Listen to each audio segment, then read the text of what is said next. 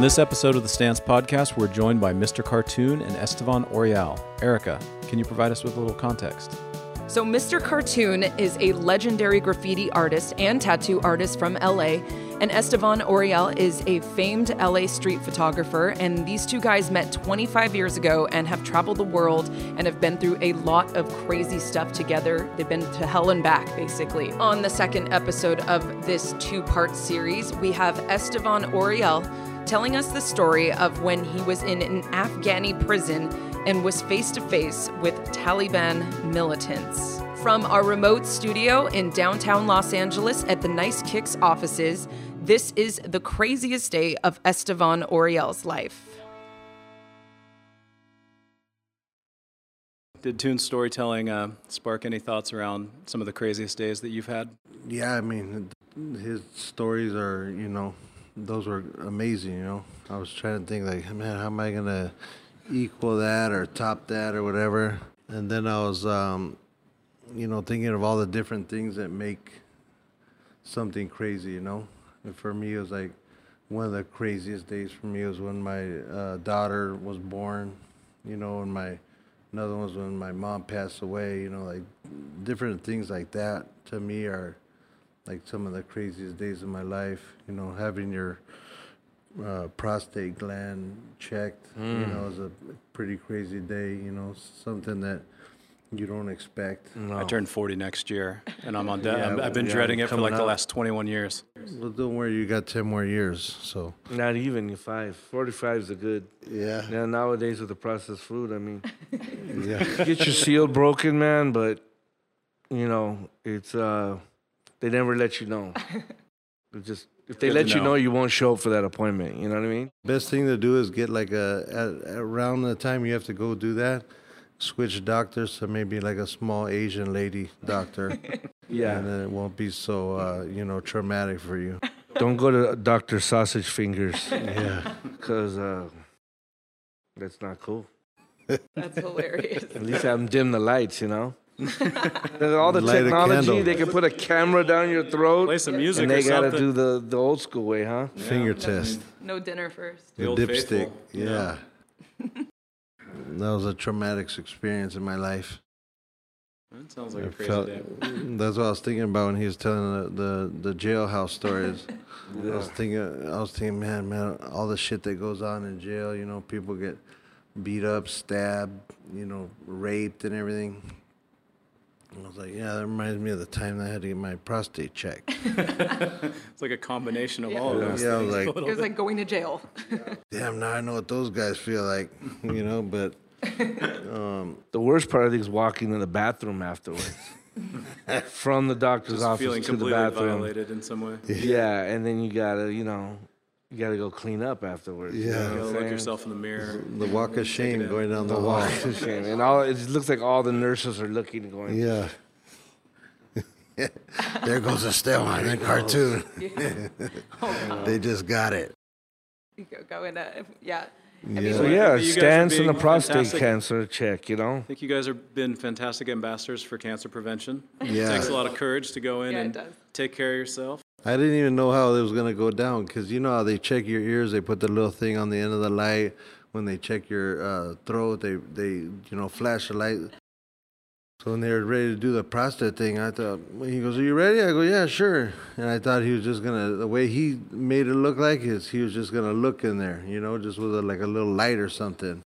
And he goes, okay, here we go. And I was like, ah! I was like, man, God damn, you couldn't have, gave me some kind of warning or nothing. Maybe it's best he doesn't give you a warning. At that point, you'd probably walk out. Primitive shit, like back in the Neanderthal days, like he's saying, with all the technology they got. Yeah, that's true. You would think that there'd be a better way of going about this. Something, man. I've got about 6 years for some new technology to drop. Yeah, you're going to be lucky when it does. And then it's like he's looking for the last piece of pomade in the can, you know what I mean? Or peanut butter. The Scrape in the peanut butter jar. Do you, so for the movie that's coming out, do you think that there's any situations that are in there that maybe you could tell a story about? The documentary? Let's see. You got the visual. Go ahead. I just can't relate. I don't have a prostate. Yeah. But I have everything else you guys don't, so. Yeah, you can experience it too. Yeah. My wife tells me, don't ever trust a woman that bleeds 7 days straight and doesn't die. They're very scary animals, us women. Yeah. Hey, can you help me out there with the... Yeah, to segue into another conversation, another subject. No, crazy story. You probably know his crazy stories. You just got to remind him. Yeah, that's what I mean. I mean, I think some of his craziest stories is going to the Middle East, going into prisons in South America. Those have got to be the nuttiest. Okay, basically being Yeah. like a war correspondent, you know? Yeah, we'll do that. I'll start off with one of those. It was, shout out to David Cho. He took me on his... he took me and two other friends of his to the Middle East, and he didn't say why or anything. He just said, hey, you want to go with me to Dubai, Afghanistan, and Turkey. What year was this? 2 years ago. Oh, it was 3 years recently. ago, Oh, yeah. wow. Okay. Kind of entering a hot zone a little bit. Yeah, it was still active. And he never said why or anything, and I didn't ask no questions. When David Cho invites you somewhere, it's going to be fun and good times and good food, and you're going to stay in a nice place. So we head over to Dubai. From Dubai, we went to Turkey, a place called Cappadocia. And the second night we were there, he tells us it was his birthday, and that he brought us there because he wanted to go to these places on his birthday, and he wanted to take his friends. So You're going out for his birthday. we found out that the whole trip was based on him and his friends going somewhere he wanted to go for his birthday, and it was one of those things where on a map he just like closed his eyes and pointed his finger. And so we end up in this hotel that was made out of the side of a mountain. It was all rock, and I don't know when or how they made it, but when you look at it, it's just a flat rock, mountain, and within the mountain is all the rooms, and it looked like Swiss cheese, like a glory hole wall. And when you're in the rooms, you're like, damn, because you just see all these little doors, throughout the mountain. And then you walk in there, and they're spacious rooms. You're like, wow, how did they come up with this? They made like caves and shit. And There's elevators? no, Oh, I was going to say there's no way. you Okay. just walk in stairs, and it's more of the experience, rather than like the luxury. Yeah. And what he wanted to do in this particular place was go in hot air balloons. So the next day we went to this valley where there's all these like rocks shaped as like upside down cones. Again, you're like, how does this happen? This is fucking crazy. And you're just tripping out on, like, if I was on a quarter of mushrooms, I'd be losing it right now. This is like way too wild. I don't know how or who made this shit. So the day after that, we end up in a hot air balloon. We flew from, one place to another. At the end of the hot air balloon thing, they give you like sandwiches and a bottle of champagne. So the next day we go back to Dubai, and we meet this guy, and he goes, hey, you want to go to Kabul in Afghanistan? It's my birthday, and I'm going to be going back home. I own a I own a TV network there. Of course we said yes, and we went there with him the next morning. And when we flew into the airport in Kabul, the guy had like cars waiting for us on the tarmac. So we got off like a public plane and went straight to this one car and handed them all our passports, and everybody else had to go into the airport and go through customs and that shit. But we went to a car and started driving out, and as you're going out, there's concrete barricades with barbed wire, and you have to zigzag out of the airport. And we're, right there alone, the adrenaline starts flowing. Right when we get out of the airport and we're in the main street at the main intersection, the guy pulls over a car. Another guy walks up, and I'm sitting in the front. There's the driver, David, sitting in the back. One of our friends is sitting next to him, and there's our third friend and another Afghani guy sitting in the back seat. So right when we pull over, this guy walks up, and takes a AK-47 from behind his back and hands it to me through the window. And I didn't even ask no questions. It was just kind of like an instinct. And I hand the AK-47 to them in the back seat, and they handed it to the last Afghani guy in the far back seat. Then he pulls out of his waistband a 9mm. I just hand him the driver the 9mm, and he cocks it and it's ready to go. And David goes, "Wait, what the fuck just happened?" And I go, "I don't even know." He goes, "Okay, now we know where we're at," you know? And I was like, yeah. Now the shock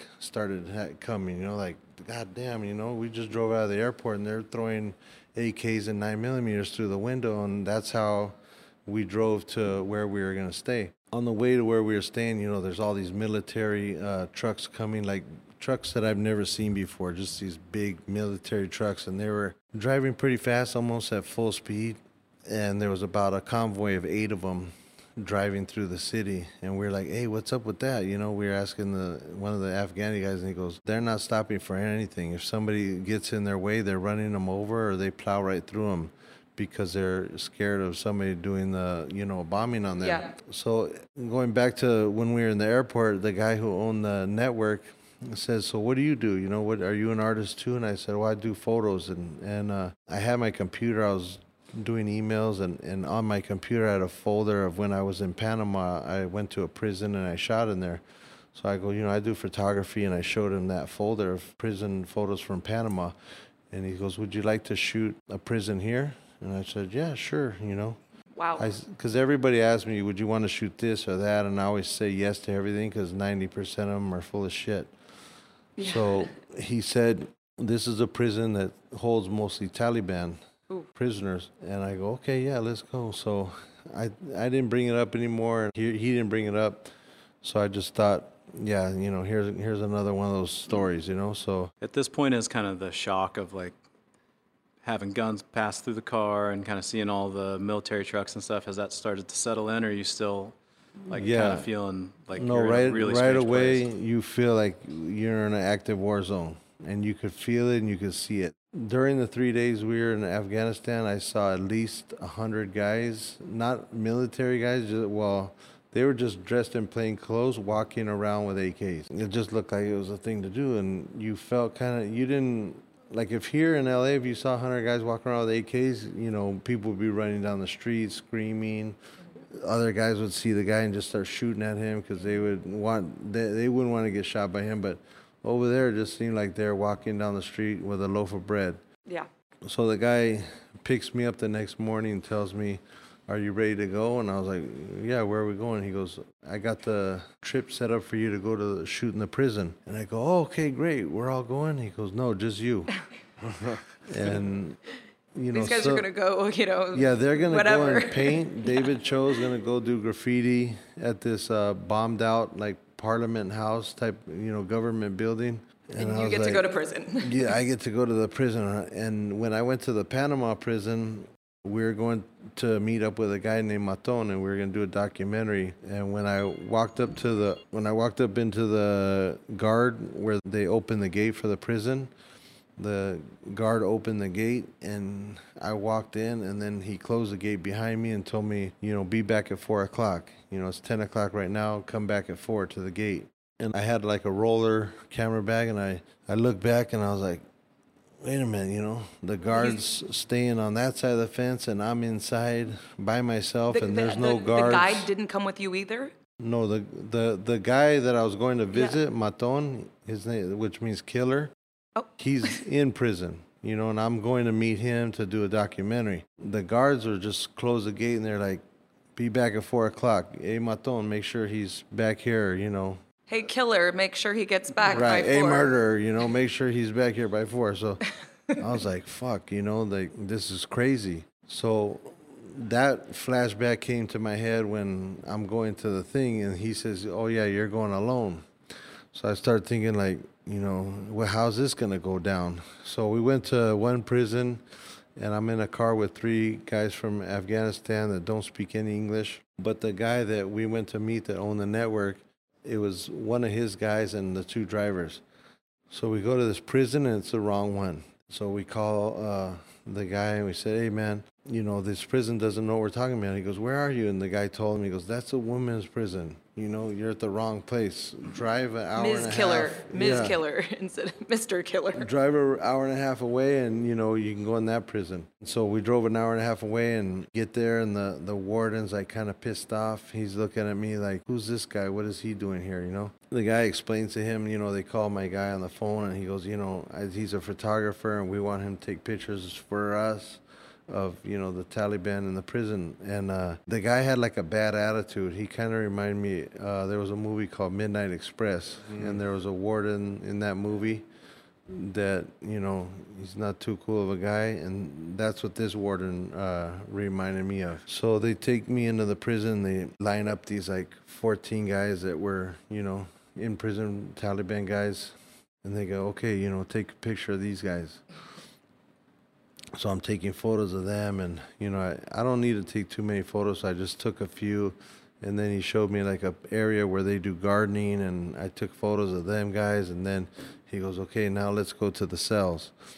So we're going to the cells, and now I'm starting to get like kind of nervous, you know, because in Panama, you know, they're just there doing their time. The Taliban guys, they're in there, you know, probably because they did something to Americans and they hate them and, you know, want to kill them. So at this time, my adrenaline's flowing. You know, I'm thinking, I'm going into a prison and I'm hoping this guy isn't, you know, put me in there and go, hey, you know, come back at 4 at the gate. Because, you know, now I'm going to be with a bunch of people that, you know, hate Americans. You just for existing. Yeah. Right. Were the Taliban guys wearing anything that kind of identified them as Taliban guys, No. or did they just look like everyone else? No, they look like regular Afghani guys. They had like the long shirts that go down to their knees and the baggy pants and the like these long vests and then these kind of hats that went over their heads. So everybody looks the same, you know. You don't see like a trustee wearing green or wearing red or wearing blue like you do here. It's just like they're wearing normal clothes, and they take me to the cells, and there's about 100 guys in there, and there's all the clothes hanging, you know, from there doing their wash and stuff, and they had me taking photos through the bars. And at first I was like 10 feet away. You know, they go, okay, here, go take pictures of them. And here in California or other places here in the United States, one of the things that they do to people that come into the prison to do stories or do interviews or press or police is they throw a cup of piss at them. Yeah, I was going to ask about that. They take a, you know, handful of shit and throw it, you know, at them, and it splatters on the wall. So I didn't want to get too close, you know, because I'm thinking I'm American, taking pictures of Taliban prisoners, and the last thing I want is them throwing shit at me. So I stayed I stayed kind of away, and then the warden guy goes, no, go ahead. You know, get closer. You know, he didn't tell me, you know, he couldn't speak English, but I could see what he meant with his hand. So I was looking at him, I was like, fuck, man. All right, you know, this is what you do, you know, so go do it. And I just walked up to the bars and I started taking photos of them close enough to where, you know, I wanted to have the bars in the shots. So I had to step like a foot behind the bars, but I was still close enough to where if they wanted to grab me, they could pull me to the bars and start sticking me or throw shit on me or whatever. But I ended up getting some amazing photos. They let me shoot in there for about an hour, and then they go, okay, you know, fucking American, go home, you know. The warden was like, all right, you know, enough of you, get out of here. So I left, went back, and I met up with David and them, and they had already finished painting, and they were like, how was your day? I was like, man, you don't even know, you know, like my heart was almost pounding out of my chest, you know? Yeah. Because I don't care, you know, how badass you are, but when you're by yourself and you don't have a weapon and you're looking at, you know, 100 guys that would love to kill you on the other side of some bars, you know, you get a little bit nervous, you know, your blood starts pumping. Yeah. I mean, did they know you were an American? I don't think so, because before, when we knew we were going to the Middle East, just for fun, we grew out our beards and, you know, we were like, look the you part. know, we kind of wanted to, you know, Blend in. blend in a little bit. Like, you know, I'm half Mexican, half Italian. David's, Korean, and the other two guys were, one guy was Italian, the other guy's just a regular white guy. Those two guys kind of looked like they had done a couple tours in Afghanistan already, with their beards. And, David just looked crazy and wild because I don't know where we had went to Dubai, and we had walked into a barber shop. And one of the things they do there, I don't know if you've seen it, but the Indian men like to put henna in their hair, and they dye their hair orange or red. Yeah. So David, being as crazy as he is, did that. And he looked wild. Like he had an orange. He stuck out. Yeah, he had like an orange beard. Oh, he did it to his beard too. Yeah. Oh, wow. Only his beard. So his head was all black, and his beard was fully like orange. And then, I just looked like, who knows what, and to them, Yeah. But it was still, a little bit nerve-wracking, but I got some sick shots. That's good. Yeah. Toon, have you seen the photographs from the Afghani prison? Yeah, the pictures are crazy because it's dark in there, and it's like... How would you say the Afghani prison stacks up against LA County? I don't know. I'm not sure which one I'd rather be in, actually. No.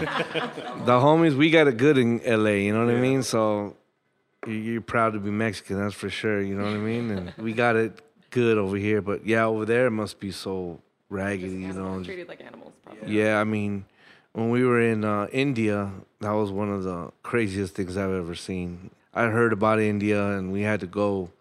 And Estevan documented everything, and he also did his henna on his beard in India. Uh-oh. But India's full of garbage. They don't have garbage day on Wednesday where you put your stuff. I mean, it pretty much just collects everywhere. And kids have no problem playing in the garbage. Yeah. Like it's not taboo to like just be rummaging through a mountain of garbage. And the kids are beautiful too, like the way they're dressed and their tradition, and like you see ran down, broken like Catholic churches over there that like just didn't make it, which is rare for the Catholic Church, And I guess the Portuguese tried to go over there and colonize, and it didn't happen. So they were showing us all those churches that had fallen to pieces. And I'm sure those made for beautiful photos. They did. Oh my gosh. Really cool. That's what you guys look like? That was in Dubai. So we're looking at a photograph of Estevan here in Dubai. And that's David there? David's the Asian guy. Yeah. And then who's the guy on the other side? That's Critter. I like, you guys look authentic. You definitely blend in. Every country we went to, we dressed authentic. Especially you. Strong. Especially you. Oh, yeah. My favorite part about this story is the fact that getting your prostate checked was your first craziest day of your life. That was the most recent. Yeah. Then the Afghani prison. Oh, that's a beautiful photo. I love that. It's hard. Yeah. First prostate, second Afghani prison. So then we're in India, and one of our friends goes, "We're going to Mumbai. This is it." We go, "Can we get some spray paint?" So he cops us some paint.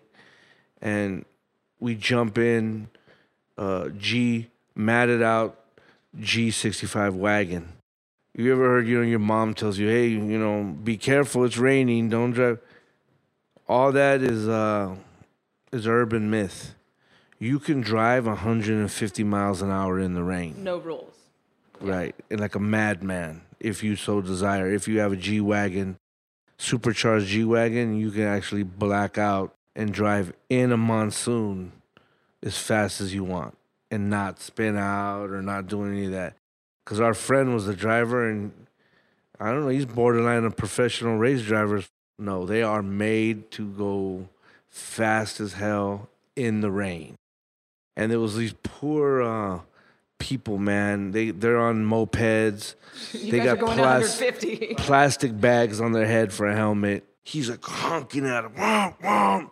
Move over, peasant. And they're just move over. There's guys walking down the street with their cows, and you're thinking like, what if one of those cows gets like spooked and like jerks into the road, we're dead. Cows are holy too. Yeah, and they're like over there for sure. 500 pounds, and we hit him going 120, 100, not good. Whatever. Not great. It's over. Yeah. And I was just like, I wanted to tell dude to slow down, but there was no way he was gonna listen to me. And he's in a wheelchair, so he's doing everything on hand controls. No. You know what I mean? I think he wanted to show us too, hey, check this out, you know? And he pulls over, and he goes, you could do graffiti there. And halfway through the graffiti piece, he goes, look, it's probably a good idea to put different religious symbols so that no one gets upset because they're not going to understand what you just wrote. I did throw up and shit. So I had to do the Buddhist symbol, I did a Muslim symbol, and I did a crucifix. And I even did the Cholo one and put the, you know, the Just three. covered all the bases. Yeah. Covered all the religious, all the invisible people bases. And that was way out because they were all watching us. And there was people living in front of the wall. And he got out and said, get the fuck out of the wall. They kicked the guys out because they're living under a overpass because it's raining. So these poor guys are living in front of the wall, you know, and they're not homeless people. They're regular people and shit. They just happen to live under the bridge. And he told them to get out of there, man. And we painted this little mural, and they have like 3 Mercedes trucks waiting right there. So either you're shit poor in India or you're just filthy rich. Yes, that's a lot like Thailand, too, it seems like. A lot like Thailand. Yeah. That's like our second home. Oh, okay, yeah. And even the prostate story comes before Thailand. Yeah, that was what I was going to ask. It was prostate before or after this one? I'm not saying I'm a control freak, but I like my ducks in a row, you know what I mean? Yeah, as you would. And when the guy, you know, the good doctor's putting the rubber gloves on, I wear rubber gloves for a living, you know what I mean, when I tattoo. So it didn't throw me off to see a man putting on surgical gloves, you know? And, but then it dawned on me, this is bad. Well, you can get bad news after. You can say, oh, I know that hurt. Your cherry's been popped at 11 in the morning, but you got a nice little lump up to the size of a grapefruit that we're going to have to carve out of you. That's the bad news. Well, Fortunately, yeah. I got an A- on that test. Yeah. And no lump. So No Knowledge is discrepancy. power. Knowledge is power. it's like your first AIDS test, man. In the 90s, man. Oh, is it because of tattooing that you were? Yeah, you poke yourself over the ears, No, and that's scary. you That's know, scary every time. it was my first test. So before I was with my lovely wife, I was with some shady Life. I strippers. like that you call you know, it your life. Life, wife, You yeah, accidentally same, said yeah. my lovely life and wife. you know, that was I think the last time I prayed, Yeah. and I was like, does God answer HIV test questions? You know, does he? Well, isn't probably he not busy? to people with HIV. No. Yeah, Unfortunately. yeah. So You probably get asked the question often. he gets asked all Get the some time special to help. requests on that one often, I'm sure. You know, I told him too, man. Just get me out of this one. You know, I'll follow you. You know, I'll do. How do you, really quickly, I'm sure you guys have to go soon, but how, for tattooing then, to prevent that sort of thing, people don't have to ever get tested before they go get a tattoo. No. So it's just new needles, obviously. But Yeah, everything's one-off now, so everything's disposable. And the way that we wear our gloves, they're super duper thick. So I never poke myself to like leave ink in or anything like that. And these days we don't. That happens when you're your first 10 years when you're starting. You know what I mean? That you'll do that. But yeah, you can't have to do a test on everyone that comes in. You know, you can get hepatitis. You know. yeah. But it's hard. You got to really be blacked out and like have that fucking needle to get it. So it's There you are, folks. Don't drink and tattoo. Yeah.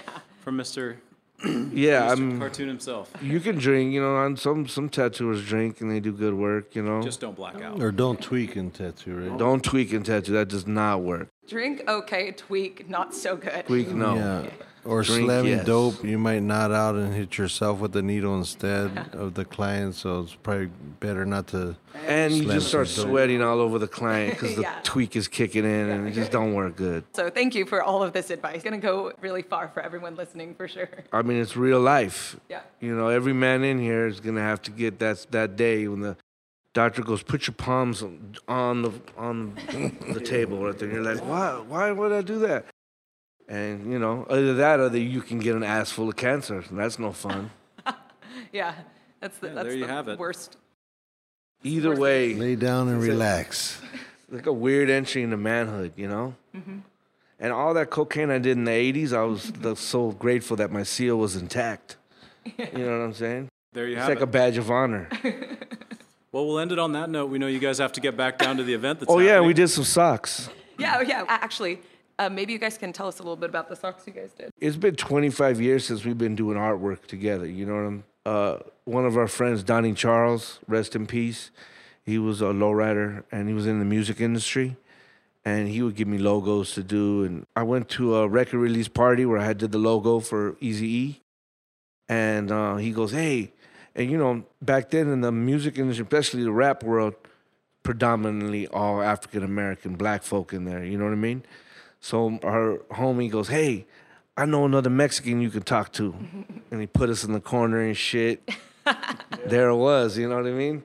A half Italian, half Mexican. Yeah. That was enough though, because there a couple, you know, there was like when me and him first walked in, we looked and you could just. I was like, okay, this is another, you know, hip hop event. It was like 98% black.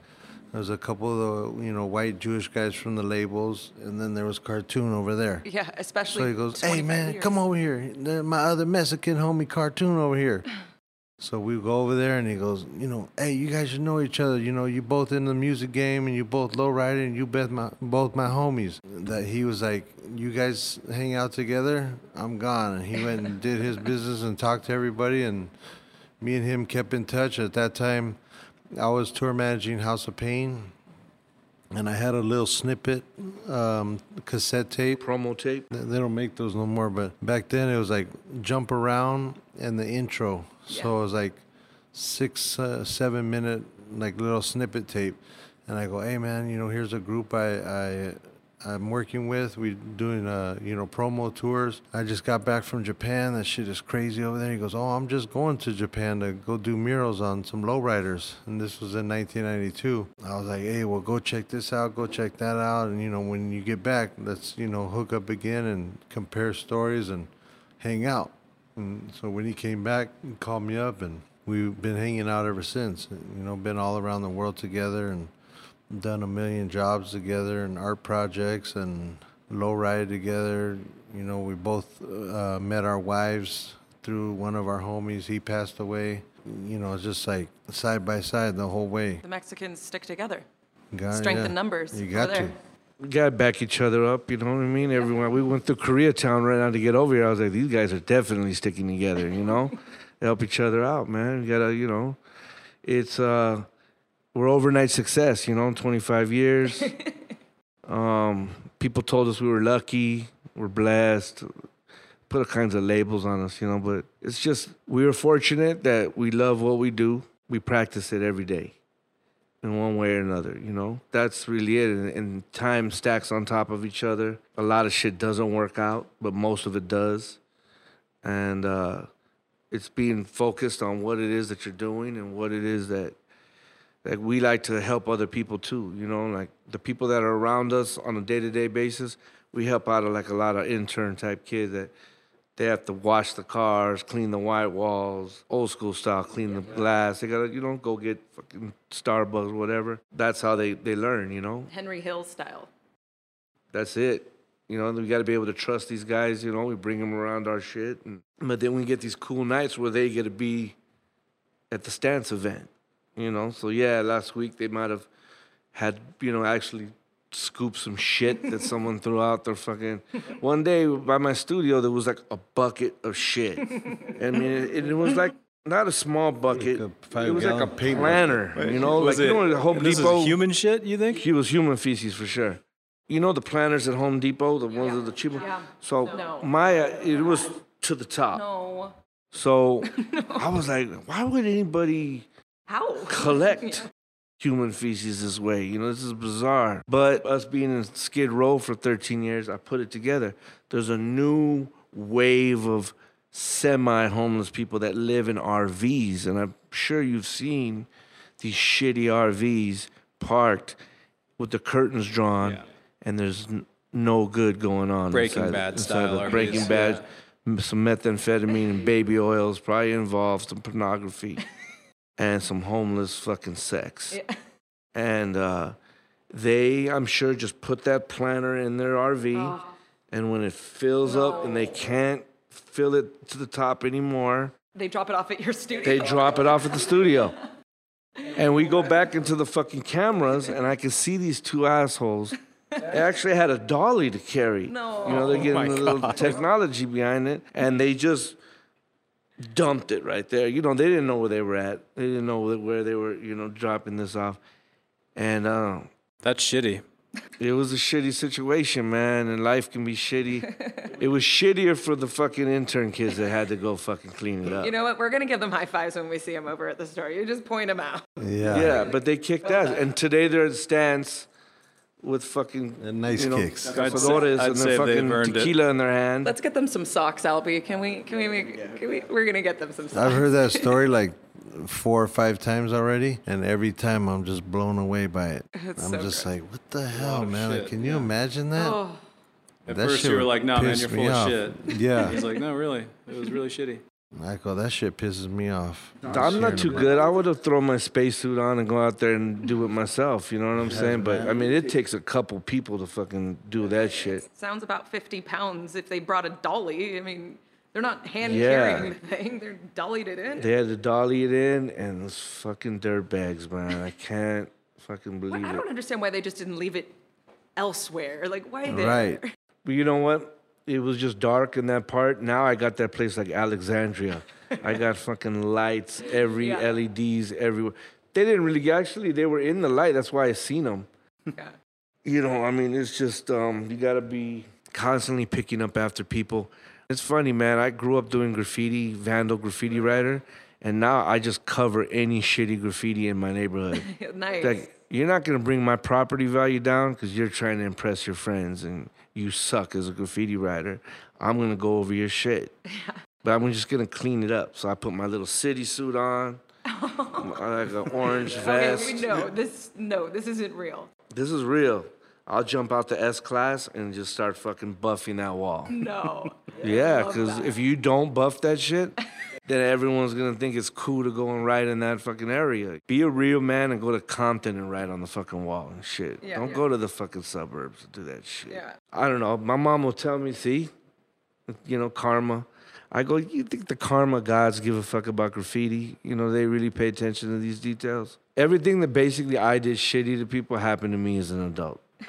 These little fuckers wrote on my building, you know? Yeah. And I was that kid writing on churches, anything I can get my hands on. You know, I don't get too mad. What did it start with, like Sharpies and stuff? What were you? Graffiti? Like, yeah.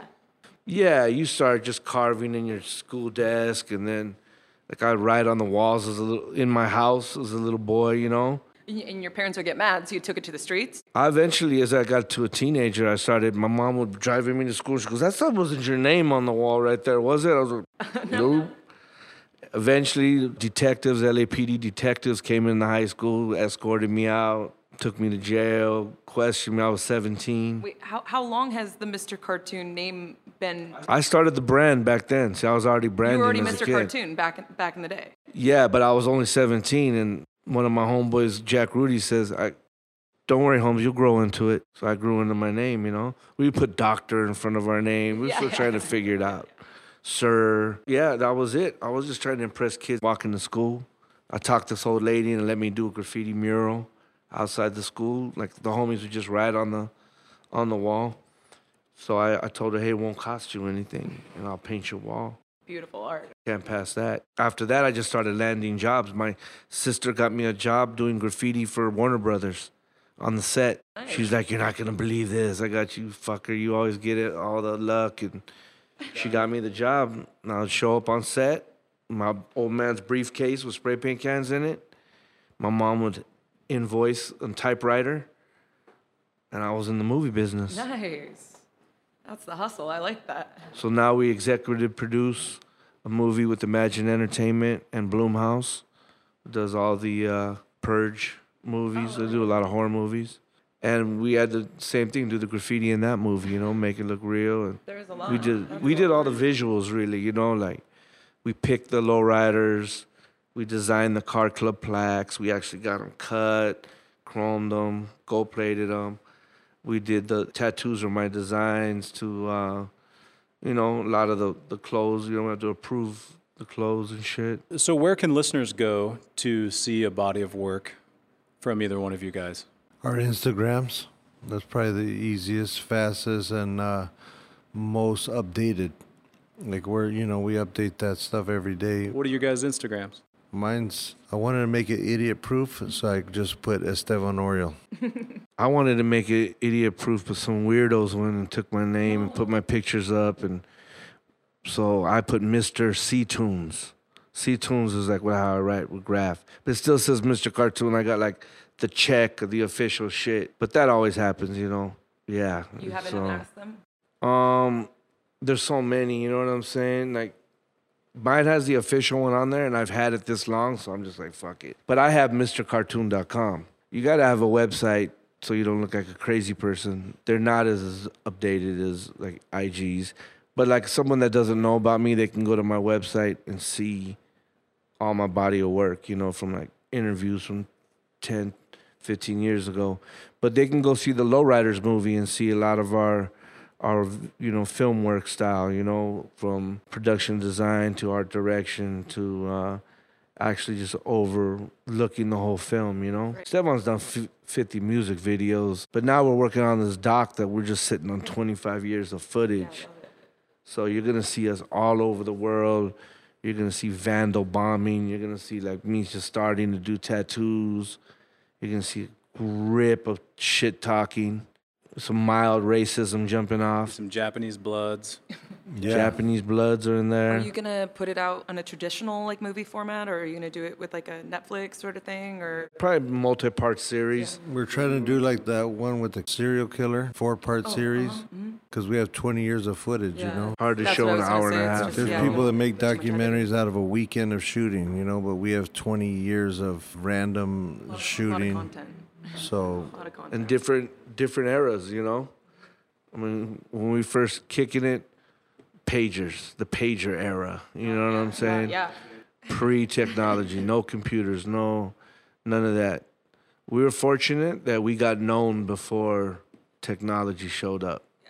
Yeah. Got known through magazine interviews and books and people going back to New York and talking, or us showing up on the East Coast and doing shit with the right people. A lot of it is your relationships, you know. The good thing about tonight is that we're busting out these Stan socks that, in our opinion, are the best socks, you know, the ones we wear, and the technology in them is just superior, and they're able to weave our artwork into the socks, you know. Yeah. And do these type of events at, you know, nice kicks where we already get our shit from, you know. So it's good to collab with people that you already worked with them, you know what I mean? And Albie came through and really let us do what we wanted to do, and just open-minded, and just seeing the headquarters down there is inspiring too, you know? You guys definitely got it going on. Thank you. Thank you. And thank you guys for coming on the podcast today.